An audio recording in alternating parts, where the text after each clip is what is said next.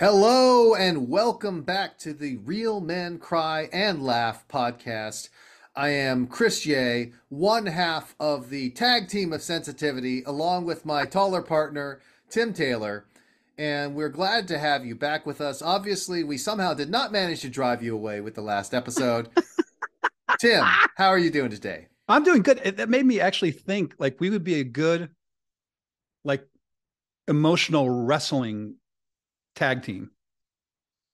Absolutely. We could take on other famous tag teams like, the Junkyard Dog and Jimmy Superfly Snuka. Well, the question is, who do you think would be a most emotionally fluent of all the wrestlers?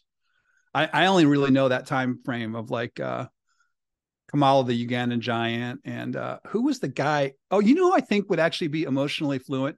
George the Animal Steel. Mm. Do you know he's a teacher? I did not know that. He was a teacher. Yeah. He used You to know, eat. He used to eat the what do you call those buckles? Whatever they are, the corners of the ring. I sometimes read the professional wrestling coverage of The Ringer. I don't know if you do as well, but they recently had a profile of a woman who is a dentist who is also now one of the big stars of the AEW Uh wrestling huh. circuit. Uh huh. What does she call herself? Uh, Her name, DMD, DM. What? which I think Oh, I is see. I see. Yeah, I got it. I got as it. I opposed got to it. DDS. So there was this one time I was in San Francisco. This was a lot of years ago, and we rented a cable car on wheels, and we went through all these different places, and the end point was Soma, like South of Market in San Francisco. And we got dropped off at this bar that I can't even remember what it was called. It's across the street from Slim's, but I walked in and they were having a wrestling night. And, and the match that I saw, it was Jesus versus Satan. Who won? Jesus. Well, I'm glad to hear that. It was so fun when he got introduced. He was doing the whatever. It was The just Buddy fantastic. Christ.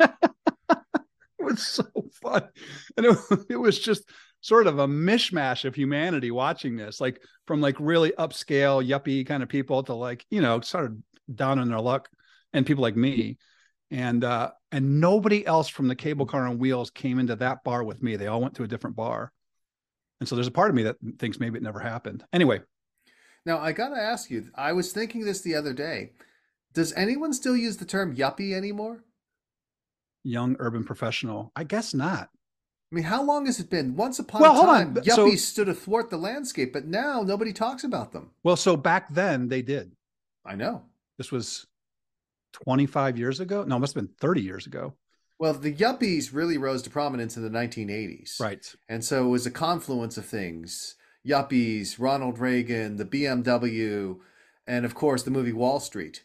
Right. So we had all of these things coming together to push the yuppie agenda, and eventually we reached yuppie apotheosis with 30 something. But today, where is the yuppie gone? I saw a special on CNN the other night that talked about TV in the 80s, and 30 something was a big piece of the puzzle. So good question. I don't know. I don't know what that version. You know how like the hippies in the 60s, a lot of them became like government officials, like Mhm. House representatives. I don't know if any Senate members are like that, but I know a bunch of House representatives were. The question is, when the yuppies grew up, what did they become? Well, what today's young people would say is they became boomers. That's just a demographic shift. That's Oh not no, like, boomer no longer refers to a demographic. I'm sure there's young people who refer to you and I as boomers. yeah, not Boomer Esiason, Boomer Esiason is Chris probably Berman. long forgotten, sadly. People don't even remember the great Sam Weish. They know who Steve Weish is. I can tell you that. Well, there you go.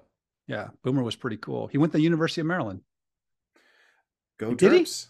Yeah. So did Frank Reich. So anyway, so I'm great. I have for those of you who are listening, I have a shirt that says "Real Men Cry," which was sort of the inspiration, at least for part of the name of the podcast. Now, the shirt appears to be sleeveless. Is this one of the ones that you modified into becoming sleeveless? Yes, is because I play basketball with it, or I go work out with it on. And that was the story about the old German dude who came up to me and talked to me about it. So let It's me ask you just this question about, let's say, I understand playing basketball, but when you're working out, are sleeves really so constraining, or is this just to show off the guns? as you can see, I have no guns, like All literally right, have so no you're showing guns. off your armpit hair instead. Yes, exactly. It's the So Kevin McHale. this this is this is kind of an uncomfortable story, but I was playing basketball this morning and I had the Theragun, the Theragun that Yeah, you can yeah, like yeah. work your muscles The out at. massage gun. Right, the massage gun. And I wanted to work out my chest Hmm. because I thought I'd drained something, and I put it on there, and my man boob was vibrating, and my friends were making fun of me. So, They're which I just laughed at. jealous. Which They're I just jealous. laughed at. I said, "Don't tell me you're not turned on. I know it." So I'm going to open a really niche OnlyFans account where I use my Theragun on my man boobs with sweater, like a sweater and a sport jacket first, and then I take off the sport jacket and it's a sweater, and then I take that off and I've got like a nice polo shirt on, and I take that off and I have like a white t-shirt underneath it, and then I take it, and then it's like you must subscribe to the premium version to get what's coming next. This sounds like a moneymaker. I mean, you got to jump right on this. Ah, yeah. Well, how are you, Chris? I'm doing well. I'm doing well. One of the things that we talked about in our previous session Yep. was we talked about ChatGPT, which of course Yes. was very hot at the time, remains hot. But one of the things I did is I actually took some of your prompts and I ran them through ChatGPT. Are you interested in hearing what they have I to am. say? I am. And if you didn't listen to the last one, somehow jumped on episode 3, Chat GPT is just an AI driven version that scours and takes in the internet circa 2021 and creates a conversation of some sort where you ask it questions and it responds. And so we had a couple prompts that we were really interested in. And so Chris was nice enough to do it and has the results. Go for it. So prompt number one was, my childhood wound is the feeling I am not enough. One of the key lines from the Father Daughter Dance one man show. That's right. The play. And the Father Daughter Dance, the podcast, the one man show, the play, the musical, the recorded version, The the book. French translation, the claymation. You have heard of High School Musical, the show. Yes. Yes, there Yes. we go. There's That was all my kinds. inspiration. Got All it. right, here is what the cold, steely, robotic mind had to Oh, say. you are biasing their experience of it. Go Remember, the ahead. prompt is, my childhood wound is the feeling I am not enough. So that's the Yes. chat. Yeah. It is common for individuals to experience feelings of inadequacy or not being, quote unquote, enough during their childhood. This can be the result of various factors, such as the way we are raised, our environment, and our experiences. The feeling of I am not enough can be deeply wounding and can have lasting effects on an individual's self esteem and self worth. It can lead to feelings of insecurity, self doubt, and low self esteem, which can impact various aspects of an individual's life. It is important for individuals who have experienced this feeling to seek support and healing. This can involve therapy, support groups, or other forms of assistance to help them work through their feelings and develop a healthier sense of self worth. By addressing the underlying causes of their feelings of inadequacy, individuals learn to love and accept themselves and move forward in their lives with confidence and self assurance. Okay. So, So what's how your do you want? reaction? Oh, my reaction is, first of all, they say their instead of your. Like they're not speaking to me; they're speaking about the general population. I think it's horrible. I just, and understanding, like we talked about it. I think in the last show we talked about how we wanted to maybe become a therapist. It's nowhere near it. All that almost felt like a a Quora response or a Google response. Um, and we sort of talked about it last time. I would respect the system more if it had just come back with that must be difficult. Tell me more. Well, I got to tell you, one of the things that I was speaking with somebody about this, they were saying, oh, did you know? One of the things they did is they sucked down all of Quora. And that's one of the reasons why so many of the answers are wrong. Yeah, I somehow got on a email thread. Well, what's your take on it? Oh, my take is, first of all, it's remarkable that the computer can output something that is coherent, Yeah. right? You could not tell that it was not written by a person who is fluent in English and not fluent in emotions. Oh, right, right. That's good. Right.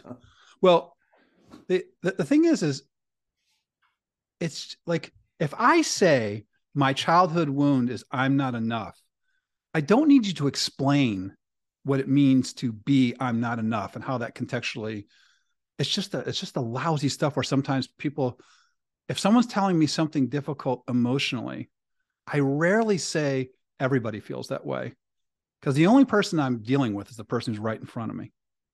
And that's several steps down the road of having them share with what's going on with me. And so I was I guess I wouldn't I say I was disappointed would suggest I had higher expectations, but there was a Well, small part of me that thought maybe it would come back with something because if it did take in all the internet, somewhere it's got to say if someone's talking about their feelings, the best response is that must be difficult. Tell me more.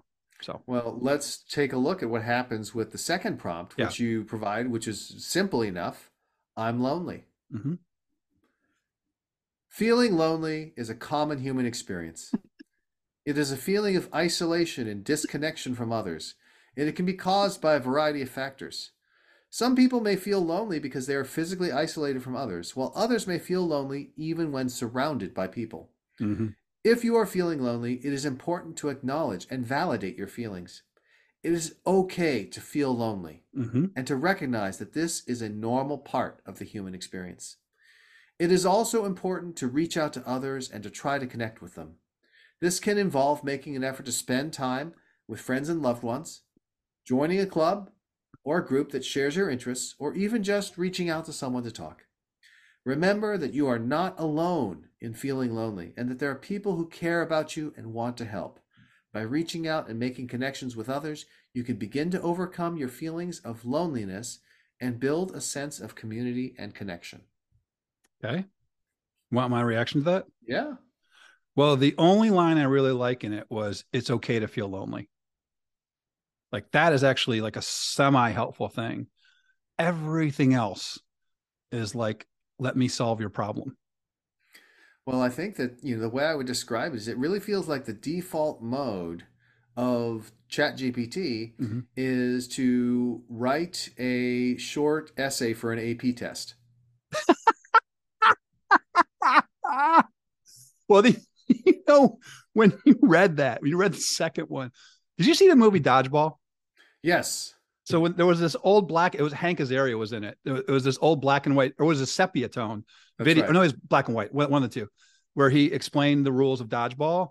That felt like a film that I would have seen in health class, like in my sixth or seventh grade, with like breaks in the film and like the voice goes and then keeps going. It just felt like a lousy explanation that could have been appropriate in like the 1970s. And in the movie Dodgeball, a true underdog story, Hank Azaria played the young Patches O'Houlihan, legendary dodgeball champion. Hank Azaria is not appreciated the way he should be. He is Well, fantastic. I agree. He is a remarkable guy.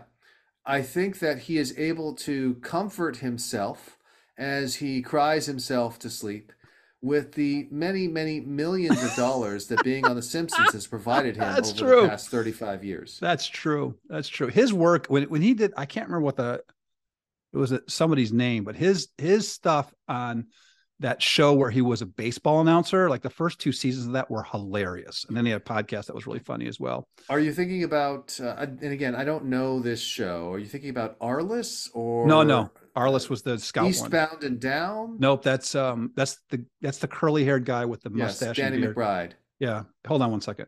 You entertain the audience while I So the other look thing at. I'll mention about Hank Azaria is that he's had a number of roles. Again, most people know him for his voice, but he's in a number of different roles that are pretty important. My favorite, of course, is he played Agador, the houseboy, in The Birdcage, which is the American Oh, remake of La right, Cage aux right, Folles. right. I forgot about that. The show was called Brockmire. Brockmire. It was Got it. really good. I'll Anyway, have to check it so out. how do we get to Hank Azaria? Oh, because we're talking about dodgeball. Yes. Um, so The only thing I would be curious about those two responses, because you read them in the order we did it. Correct. Because the second one had one line that was good. So the question is, as you keep asking those, well, the one thing I've, like, a friend of mine typed in, why should I go see the father-daughter dance play? And it gave a marketing thing that was awesome. It Really? was so good. Oh yeah, it was amazing. I said, why should I go see the father-daughter dance play by Tim Taylor? And it kicked it out. Anyway, so I guess more to learn about that, right? Well, I think, again, it reflects the following. The corpus of the internet is long on marketing and short on emotional honesty. I think that's true. I think that's true. And I don't know. I don't know how. I guess there's certain words in certain posts where someone says, I'm going to be vulnerable. Maybe that's what it is. I don't know. But uh, I mean, that literally sounded like both of them sounded like Google searches. And the first answer that comes up at the top has that little segment from the entire article. So maybe we got to just ask it different. Well, but my personal interest is the emotional stuff. Your interest is what will, how many games will Anthony Davis play in for the Lakers in the next 3 months? That is a very important question. I don't know if the listeners know that you are a diehard Lakers fan. Well, with the Lakers this season, obviously Anthony Davis's remarkable play has helped them slowly climb back into things. But now Anthony Davis has been out with flu-like Yes. symptoms. Yes. And so a Lakers team without Anthony Davis and LeBron James is basically like a very bad Thunder team from a number of years ago with a reduced Russell Westbrook. Right. I don't get the idea of what it's like. Why is he out? Because of flu-like symptoms. Why not just say he has the flu? Well, they don't know for sure he has the flu. It could be something else. Well, don't you think they would have the doctors who would know that? Hey, medical science is very, very shaky at best. That's what I learned from watching Dr. Leo Spaceman on 30 Rock. So are you saying that medical and scientific knowledge is always expanding? Yes, let's go with that. So sort of like Oliver Miller's waistline. we have now successfully driven away every possible listener. Yes, but let us continue anyways. Right. Oliver Miller was a good player. So, actually, this is a really good thing. We talked about 30 something. Mm-hmm. And I have a claim that I want to share with you, and I want your reaction to it. All right. So I believe that we are in a golden age of television right now. And I think it's because, first of all, there are so many more channels to distribute this TV material. Mm-hmm. And in that environment where I can watch Netflix, Hulu, although Hulu has some of the shows that are actually on TV, but like CBS, NBC, Fox, HBO, Showtime, whatever it is, or some of the other FX or whatever it is. But my belief is by having that many choices, it has amped up the competition to create good content. And I think, people who are listening, but the show is like, you can see that Believe is behind me. It's Ted Lasso thing. I just feel like writers are increasingly courageous and unapologetic and talking about stuff that is more real, I guess I would say. It's like, I was thinking about, do you remember, I don't know how, and you don't watch much TV now, but did you watch TV much in your early years? Yes, of course. When I was young, I watched television all the time. Okay. So do you remember the first episode of a show where you saw alcoholism being portrayed? If I were to guess, it was, ironically enough, probably the television show Family Ties with a very young Tom Hanks. That is exactly what I was going to say. That was the first time Tom Hanks comes in and he's It's a very short arc. It's like a 23-minute show where he goes from being really drunk to and Alex really admires him, and then he does something to Alex, hits him, maybe hits him. I don't remember what he hits him. What I always remember is that he drank vanilla extract, which made me file that away and think if I'm ever an alcoholic, vanilla extract is the key. so that actually, interestingly, like that's actually a good point. Like a lot of people don't understand alcoholics don't just drink alcohol. Like they get desperate enough. I was never like this, although I'm a recovered alcoholic and drug addict. Uh, they'll drink anything that has liquor in it. So you do the arc to now, and there's a show called Shameless, which Mm-hmm. has the great William H. Macy in it. And just the idea that he was Jerry Lundegaard in Fargo and he's Frank Gallagher in Shameless. It's just, dude's amazing. And it's a pretty gritty look at alcoholism. I think they actually make it a little too comedic. They don't really look at it seriously, although they show the reactions of the kids. But it's like, I think people are going into subjects that are have never been explored. It's even like Ted Lasso, where they wrote a lot about the divine feminine. Jason Sudeikis said that. And so the shows I'm watching recently, there's a show called The Haunting of Hill House. Mm-hmm. Was it 2018? It was amazing. It was amazing because it took on addiction and mental illness in the context of not a horror movie, but whatever, like a ghost movie kind of thing. And I Abbott Elementary, Atlanta, uh, even Handmaid's Tale, the first season was terrific. There's just a million more that I really enjoy. Shameless, which I'm starting to watch now. There's just a million more shows that are so much more interesting, and they don't have the same beats that every other show had in a different context back then. The only shows that felt courageous were like All in the Family and Good Times, written by the same person. Mm-hmm. Those shows were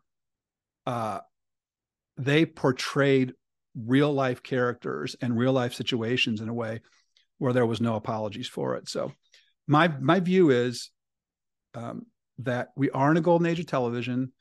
There is more likelihood of even what's the Korean one called? Squid Games. Mm-hmm. Squid Game's amazing. It's an amazing commentary on social constructs and female male dynamics. So it's interesting that the channels have increased, and yet the quality has gone up.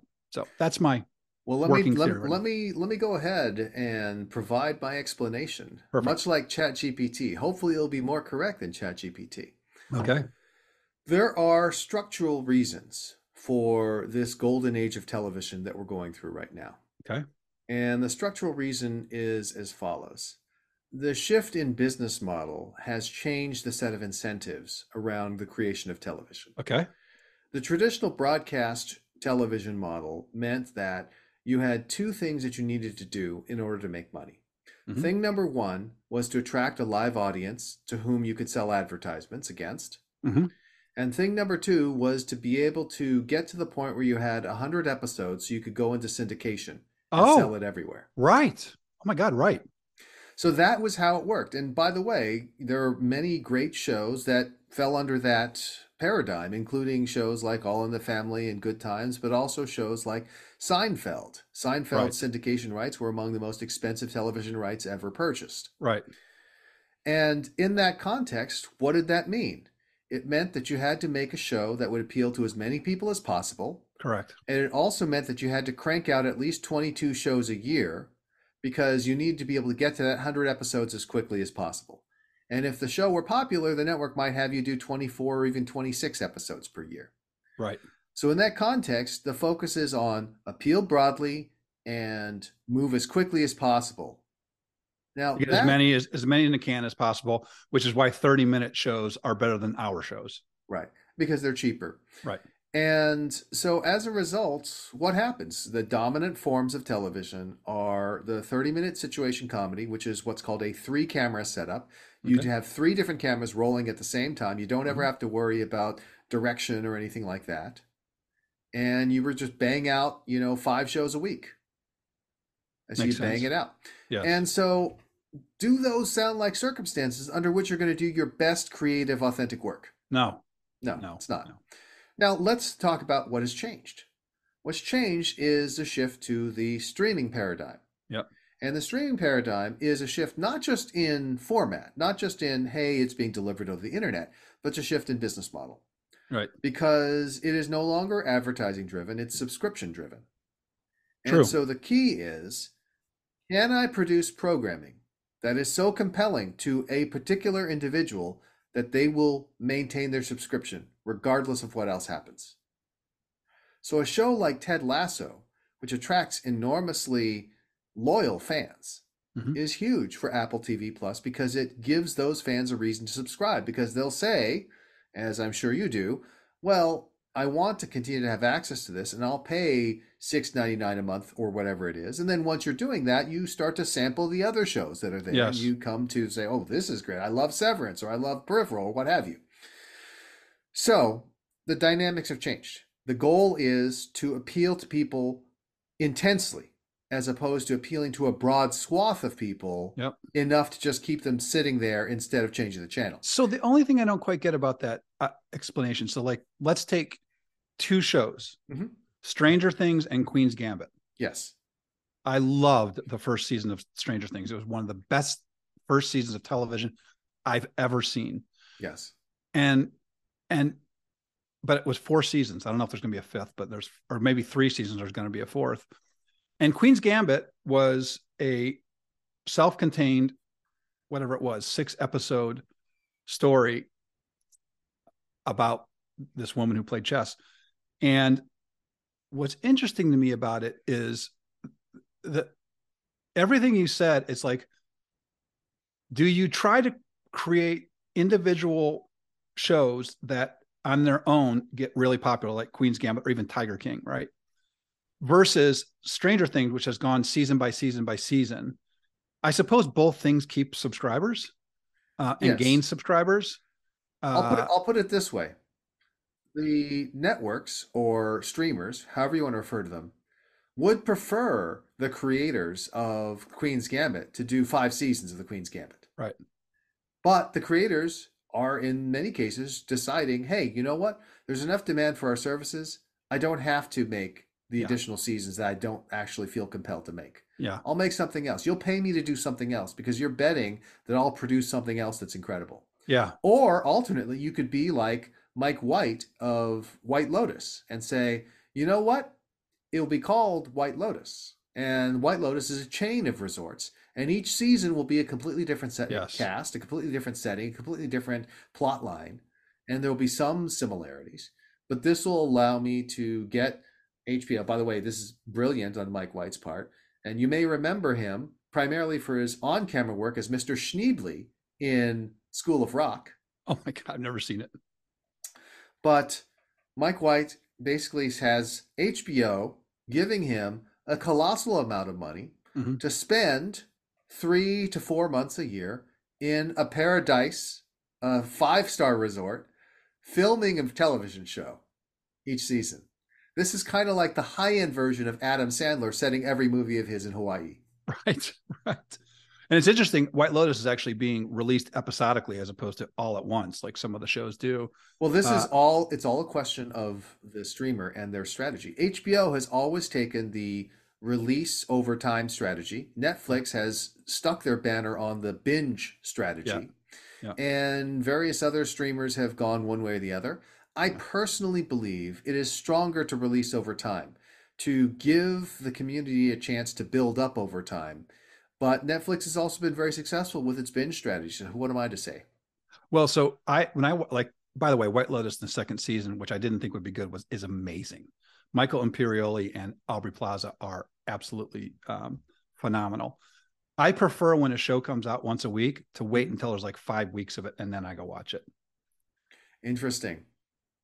Now, I have 2 ideas for TV shows. Okay. One would be called Straightish. All right. And it would be exploring all the dynamics around sexuality and relating to each other and all that kind of stuff. The other one would be called, instead of Dysfunction, it would be called Dysfunction. And tell me more about dysfunction. First of all, the name wouldn't look like that in print. It would be F star star star K T I O N, whatever it is. No, F star star K T I O N. So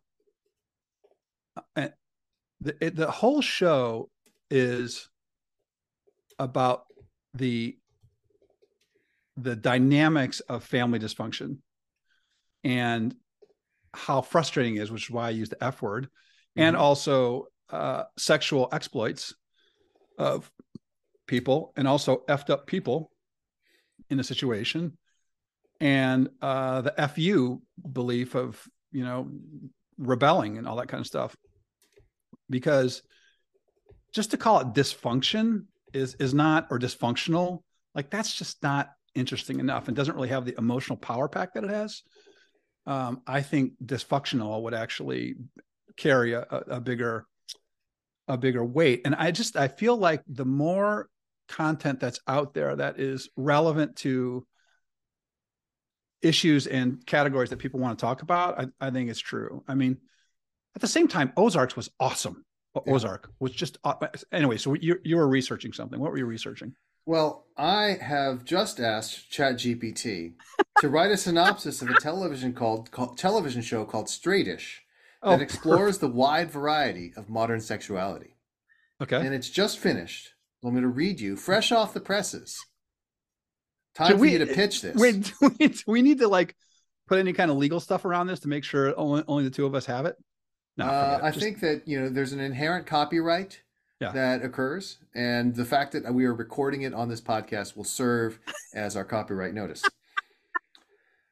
Straightish is a comedic television show that explores the complexities of modern sexuality. The show follows the lives of three friends, Alex, Lizzie, and Tim, as Oh, they Tim! Oh my navigate the God! I know, as they navigate the challenges and surprises of dating and relationships in the 21st century. Alex is a gay man who has recently come out to his conservative family. As he begins to explore the world of dating, he quickly realizes that being gay isn't as simple as he thought. Oh, Lizzie, meanwhile, is a bisexual woman who is in a long term relationship with a man but finds herself increasingly drawn to women. Tim, the only straight member of the group, finds himself in a series of comedically disastrous oh my relationships God! as he tries to figure out what he really wants. Yeah, Throughout the series, the friends encounter a wide variety of people and experiences that challenge their assumptions about sexuality and relationships, from exploring open relationships and non binary oh identities, my God! Oh my shades God! of one of our previous episodes, to Yes, confronting their own biases and prejudices. Straightish offers a fresh and humorous take on the complexities of modern sexuality. that is literally a pitch right there. Yes, it That's a is. pitch. It's really good at writing these television show pitches. Yes.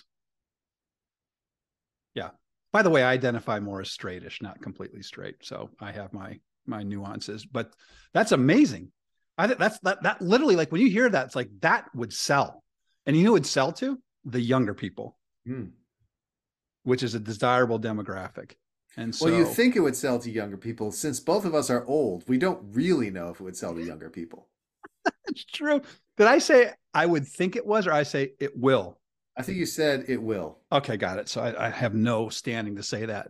And like the only thing, let's just put a bow on the conversation around the golden age of television.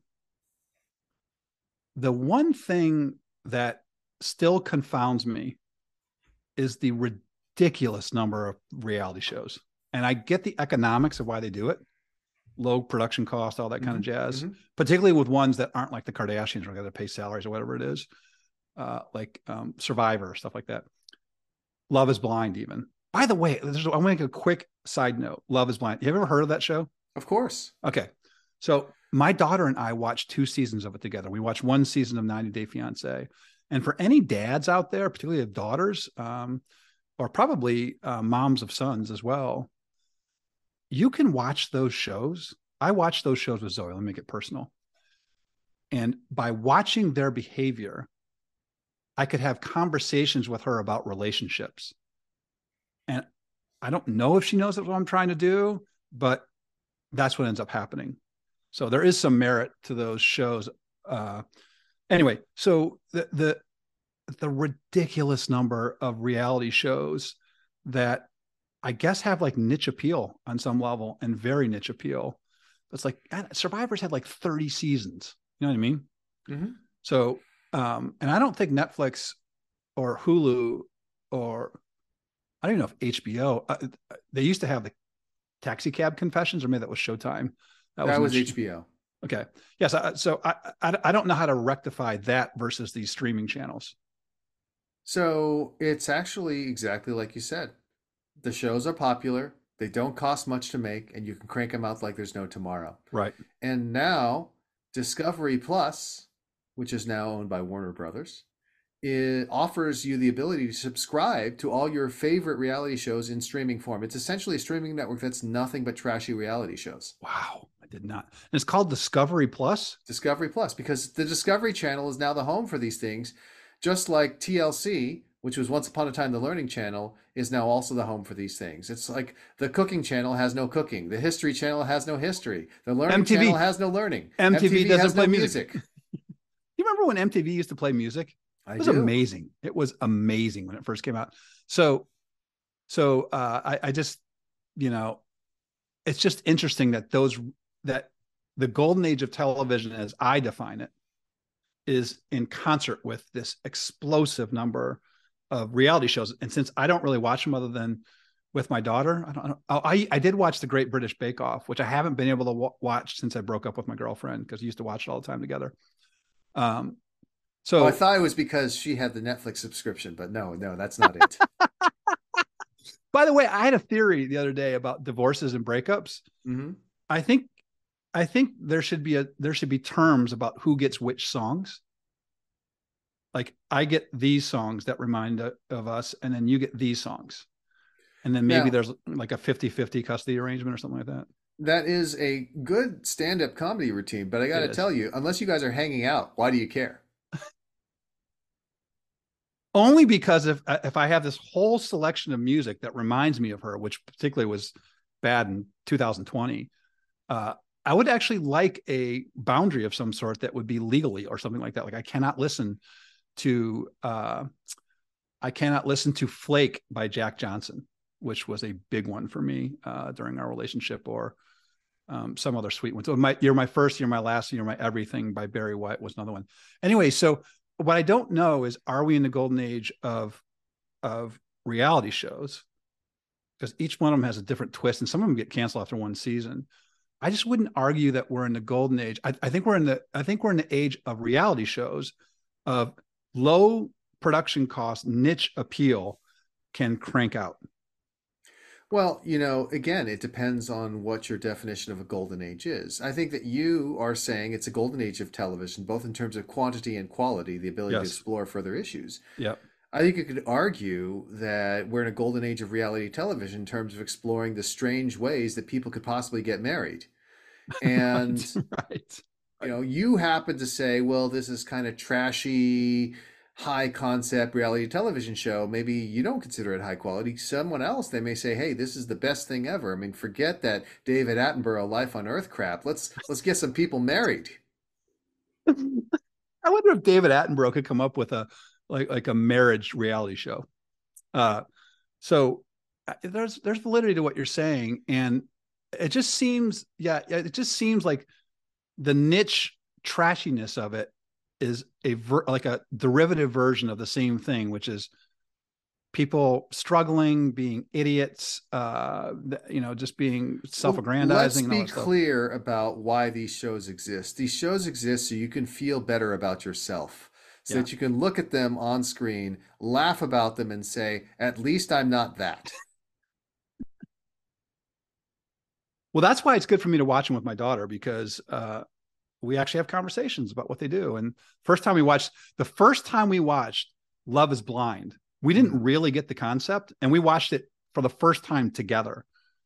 And what we didn't know was that in 2 episodes, people would start asking each other to get married. We were floored when that happened. Uh, but it's like there's one more thing about the golden age of television. to a certain degree, like White Lotus, the first season is a long movie. Yes. So I've actually started watching movies sometimes like a 3 episode show. I watch for 30 minutes, go away, come back, 30 minutes, come back and watch another 30 minutes. And I'm just happy that, God, do you remember how big of a deal it was in Ellen when she came out as a lesbian? Yes, I remember. So I thought you were going in a slightly different direction. I'm going to Okay. cover that first, and then I'll come back to the Okay. notion of television as joint shared experience. Okay. I thought what you're saying is another thing I failed to mention, which is the move from episodic to serialization. And that's been another of the main themes. Episodic television was designed for syndication. Okay. It's designed to be something where you happen to turn on the television. It doesn't matter whether you watch the previous episode or the next episode. Right. Kirk and Spock and McCoy are on a new planet. There's no three-parter or anything Oh, like right. So that. it's actually, you could watch any one of them in a vacuum and you would enjoy it. You can watch any in a vacuum and you can enjoy it. Yeah, That is not true of something like White Lotus. Something that's like true. White Lotus is serialized, which means it's essentially like a movie. Right. And the same was true of Game of Thrones and so on and so forth. Many people would argue that the pioneer of serialization in this sense was actually the syndicated television series Babylon 5, which was one of the first shows to really talk about I've planned out a 5 season arc in advance, and we're going to gradually lay the breadcrumbs that are going to reveal the overall plot. So, Wow. serialization is one of those key differentiators of this golden age of television. Yeah. Well, that's amazing. That's a good analysis. I hadn't thought of the even Shameless, which has 6 seasons. Like you have to watch every one in a row because Mm-hmm. each one has plot twists. I think the other thing that I think it was the Larry Sanders show, where it was the first one where they didn't use laugh tracks. That might have been the first one. And There now it's, have there have huh? been shows without laugh tracks prior to the Larry Sanders Show, but correct. This is the traditional format of the three-camera sitcom filmed in form of live studio audience with a laugh track was dominant. But what we moved to with Larry Sanders and other shows, such as, of course, Arrested Development, Yeah. is the rise of the single-camera sitcom. Single Oh, camera referring okay. to movie-like cinematography shot on film without a laugh track. Yeah. I just think that whole dynamic makes it makes it more like a theatrical play. So I'm just really like I'm just really happy there's so many options. And there's, I try some and don't like them. Like everyone was revved up about Yellowstone. I did not enjoy that. I didn't, after the first season and a half of Game of Thrones, I stopped because I started getting too confused. But like the Sopranos and all these, and even the Sopranos, I watch it now and it does take on some topics. Like one of the guys was gay and that was like a whole season arc. But it's just like it's more nuanced now, and exploring it sort of unapologetically makes me really happy. And I certainly know that there's some junk shows that are coming out. I'm just really happy that I have the like. By the way, the Haunting of Hill House was Mm-hmm. a recommendation from my daughter. She's like, you have to watch it because it's a metaphor for awful family dynamics, mental illness, and addiction, and it all comes together in like the last 2 episodes. It's amazing. And you know what? I think most every person on that show, with the exception of the great Timothy Hutton, I didn't know any of the actors or actresses. I guess you say actors now because that's whatever, actors or actresses, and yet it was amazing. So Well, I think that the point is there are a bunch of amazing performers out there. We're not limited on human talent. That is truly something where the more we make, the more we discover amazing people. The other thing is, I do think I want to put a little plug in here. It's very important not to go too ahistorical with our analysis of great art. okay, So, people, I remember we were talking, some of our friends, the Coach Beard's Book Club podcast, uh huh, they were talking and doing a podcast recently. And I remember Dre was saying, she went back and watched Star Trek, the original series, and she couldn't believe, how dated it was and mm-hmm. how its values were so dissonant with today. And I think that it's important to note that and to warn people who are modern going back and looking at these things, Yeah, but I think it's also important to note, let's talk about how progressive this show was for its time. A yes, groundbreaking show where it shows, all the races of man on the bridge working together. Captain Kirk and Lieutenant Uhura have the first interracial kiss on television or close to it. Yeah. This is something where Star Trek explicitly tried to comment on the times and was one of the most progressive shows on television. Now, today, it looks retrograde Right. because, there's no female command officers and the like. But we can't judge it by the same standards as today. We have to look at it in its own context. And then also, if somebody modern goes to look at it, we have to make sure that they're aware in advance of the fact that times were different and there are things that they're going to have to expect that may be concerning to them. That's what amazed me about watching all old All in the Family episodes, because I like that unapologetic writing and portraying people as they actually are. And I guess the only thing is that the father wife, I'm saying the husband wife dynamic is definitely old school, but it actually translates pretty well, as opposed to like my friends and I were talking about Weird Science, the movie Weird Science, and all those movies like Weird Science and 16 Candles. And like I have suggested my daughter watches it, and it is so out of step with the things that happen today. So, well, for example, the movie Revenge of the Nerds, yes, which, is in some ways a description of the past 35 years of human existence. But the movie Revenge of the Nerds is essentially centered around an endless series of sexual assaults. right, right. It's incredible.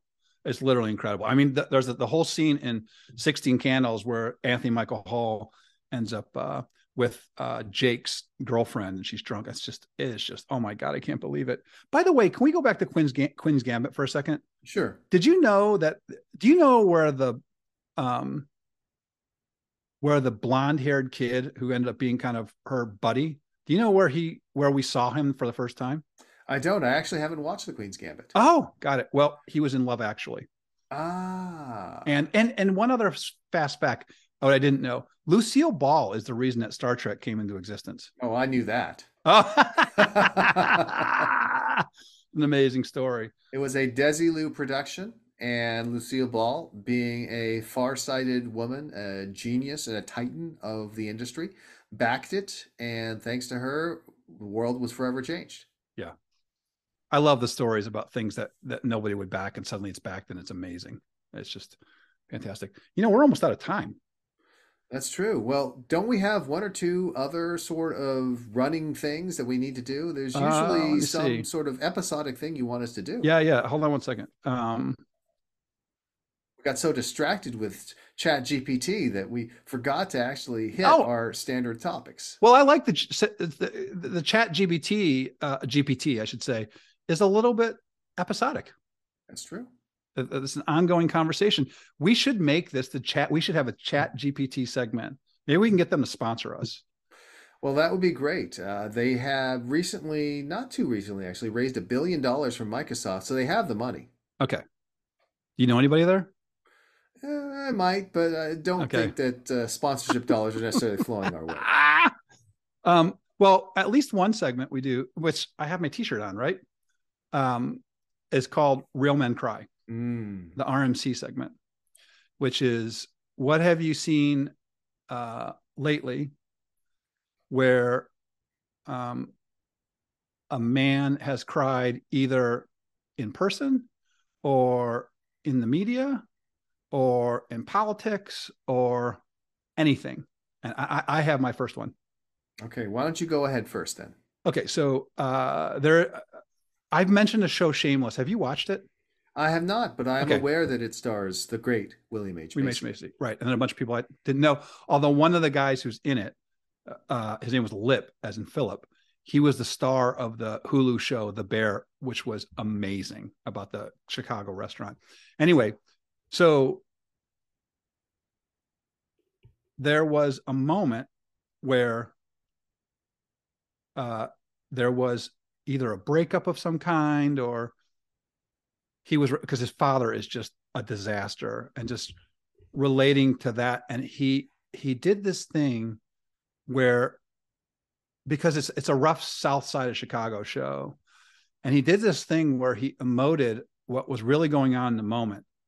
And I only saw a couple tears, and I was so moved by it, because you get the feel for this guy throughout. He's a genius intellectually. He's a scientific and mathematic genius. Uh, and to see it portrayed that way, as opposed to like Niagara Falls, is just so interesting. And he didn't seem to, although at some point he kind of like wiped it off because they're about survival. Uh, it's really interesting for me to see. Interesting for me to see the portrayal of emotions that drive to crying, that that based on who the character is. I don't see a ton of crying with joy on TV. That's just not something I experience. But that was my moment, that moment in Shameless, which was awesome. Well, the thing about crying and the funny thing that makes it so interesting in terms of filmed entertainment is that its power comes from its authenticity, Yeah, from its rawness. And that's one of the things that's so challenging for someone who is an actor to portray it, yeah. which is here you are, you're faking it in the sense that you are playing someone who is not you, and yet you have to find the emotional authenticity of it. Otherwise, the audience will be able to tell. Well, so what I've always wondered about that is, do actors like they're getting there and then it's sad and then they think about the puppy they lost when they were 5 years old? And does that, or do they actually embody the emotions of the character they're playing, and that's where the tears come from? I think the great ones embody the emotions of the character that they're Okay. playing. It's All not right. just a trick where they pull a nose hair or think about their puppy or something like that. It's where they actually are able to, and this is why when we talk about the great actors, you talk about how they can act without even speaking, right? You Yeah. can see through, it's almost like you can see into their minds. You can Yeah. see the thoughts playing out over the course of their face, which is truly remarkable. So, in terms of the men crying episode for me this week, there is a television show called The Good Doctor. I happen to be watching it. Okay. I've never seen And it. the main character is a doctor who's played by the great British actor Freddie Highmore, who you may remember as the star of the Bates Motel. He played Norman Bates, Oh, wow. Okay. but he also was a child actor. He was in movies like The Spiderwick Chronicles and so on and so forth. He's in a Okay. lot of movies Okay. growing up and has had a long and distinguished career already, which is pretty remarkable for a young guy. The Good Doctor is an American remake of a Korean television show. It was brought over to the United States by its producer, Daniel Dae Kim, the Korean American actor who has been very successful in his career. And The Good Doctor is an adaptation of a Korean television show about a doctor who is autistic. Okay. And it focuses on his life and career and what he's dealing with as he acts as a surgeon in a Bay Area hospital. Like Bay And Area, so San Francisco Bay Area? the San Francisco Bay Area. Interesting. It's, Okay. it's, it's explicitly set in the Bay Area. Okay. Got it. And in the show, the scene in which he is crying, and he does it not in a flashy way, but in a Mhm. relatively unshowy way, he's speaking to one of the other characters, a female doctor who he had to operate on and who lost her ability to walk as a result. Not necessarily through his fault or anything like that, but still caused them to, Yeah. it was painful for her to see him. And so they were friends and then they weren't seeing each other. And he went to her to describe the situation and say, I operated on you. I made the right medical decision, but I still feel badly that you lost something that's important to you. And I miss you because you're my friend. And, part of the conceit of the show, obviously, is by having a main character who is autistic, who Yep. is, not coached in the standard social mores that Yeah. most neurotypical people have. Right. You're able to get towards in some sense, a greater degree of authenticity and rawness. And so, as he's delivering this, in his voice, which is not without too much inflection, yet within that, he's able to convey the feelings that he has. And he is actually not showily weeping, but not bawling, as you would Yes. say, but, with tears coming down from his eyes. And it's a great example of somebody who's really good at acting, but it also brings up so many other interesting questions, right? The idea of representation. Hey, wait a minute, this is a great actor, but he's not autistic. He's playing someone who Yes. is autistic. All these things that are so complex in today's world of art and entertainment. Yeah. That's fascinating. My light just went out. I guess it's just out of juice. Now I look very gray. Um, yeah, As that bring opposed to your usual robust tan. well, I look dead. Like I look like I'm haunting on House Hill. Haunting of Hill House. That's the right way to say it. It's just Looks like you're haunting Hill House. that's exactly right. I, one of the questions we should put in ChatGPT is, how do you feel about Tim Taylor haunting Hill House? Anyway, so was he visiting her outside the hospital or inside the hospital? He was visiting her inside the hospital Okay, at got it. her desk. She was, wheeling herself around, having Yeah. lost the ability to walk, had readjusted to working at the hospital again, but their relationship had been strained as a Oh, result. yeah. Got it. So she was an employee of the hospital. Yes, one of his What a fellow surgeons. powerful, yeah. What one of the what? One of his fellow surgeons. Oh my And God. like all hospital dramas, right? These every hospital drama, I mean, they lure people into becoming a doctor because every week it's save this person's life and these people are Right. having an affair and so on and so forth. And if you go into medicine thinking that every week you're going to be saving lives and also having affairs, it's really not a good thing. It is a disappointment. That is the easiest way to describe that. Well, Very much a disappointment. that's awesome. I'm going to cue the listener that when the next episode that comes out, the Real Man Cry segment is going to be about me. I'm going to tell a story about me. Ooh, Yeah, yeah, it'll be that's a juicy. tease. That's a tease. Uh, I don't remember. I think that might be it. I don't know if we have any regular segments we didn't do No, I think the most important one is the Real Men Cry segment. Although, with the shirt. it does occur to me that perhaps it means that in the future we're going to have to do a Real Men Laugh segment. That's right. That's a good idea. That's right. That's a good idea. So I think that the next step is for our introduction person, co-person, Chris Ye, to take us out. So just so everybody knows, I'm wearing the Real Man Cry t-shirt. You can go to timmyshirts.com and buy this shirt. I'm going to market it. A number of my friends bought it, so I'm going to market it for the holidays. We'll see what happens. What would a podcast be without blatant self promotion? You know what it would be? A waste of time. There you go. All Well, right. on that note, I want to thank you for being loyal listeners of the Real Men Cry and Laugh podcast, starring Tim Taylor and Chris Ye. I hope that you've had a chance to cry and laugh a little bit. We try to make you laugh. Hopefully, we don't make you cry tears of frustration and anger, but we do try to explore all the different elements of being human, especially from the perspective of being a man in the 21st century. Yes.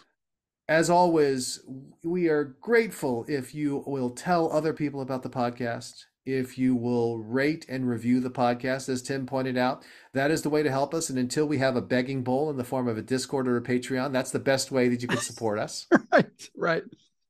Right. And if you have any suggestions about topics you want us to cover, Tim, what is the email address that you set up for Oh, this this? is very exciting. It's real REAL men CAL. So it looks like real men cal, but it's real men crying laugh. So real men CAL at gmail.com. And we did that because we didn't want you to have to type out real men cry and laugh. I mean, that's a lot of letters to type out. Right. There's no question. You can't even use Chat GPT to type out an email. So We considered RM Cal, but we figured that was hard to yeah, remember. that sounds like a fledgling insurance company, RMCal. Hey, listen, they offer the best rates and they've got very quick adjusters. And we have to find like a spokesperson like the Gecko or something like that. I don't know what that would be. Maybe it would just be a bunch of doppelgangers of Chris Ye. That might be good. That would actually be great. We'd have everyone read the same script at once. And then we'd have a thing where you put the picture up and then if you identify the real Chris Ye, you get 10% off your policy for the first year. That's a lot. That's too much. That's a lot. Yeah. Let's give him 10% off the first month. I mean, we're still trying to make a few bucks here. Come on now. All right. All right. And with that, that concludes the Real Men Cry and Laugh podcast, or at least it concludes it until Tim interrupts once more. That concludes the Real Men Cry and Laugh podcast. Please tune in for future episodes where we will hear about Tim Taylor and his crying.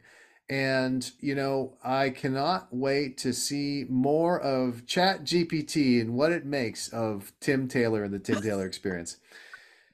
Tim, thank you so much, as man. always. Thanks. I love you. I love you too, man. All right.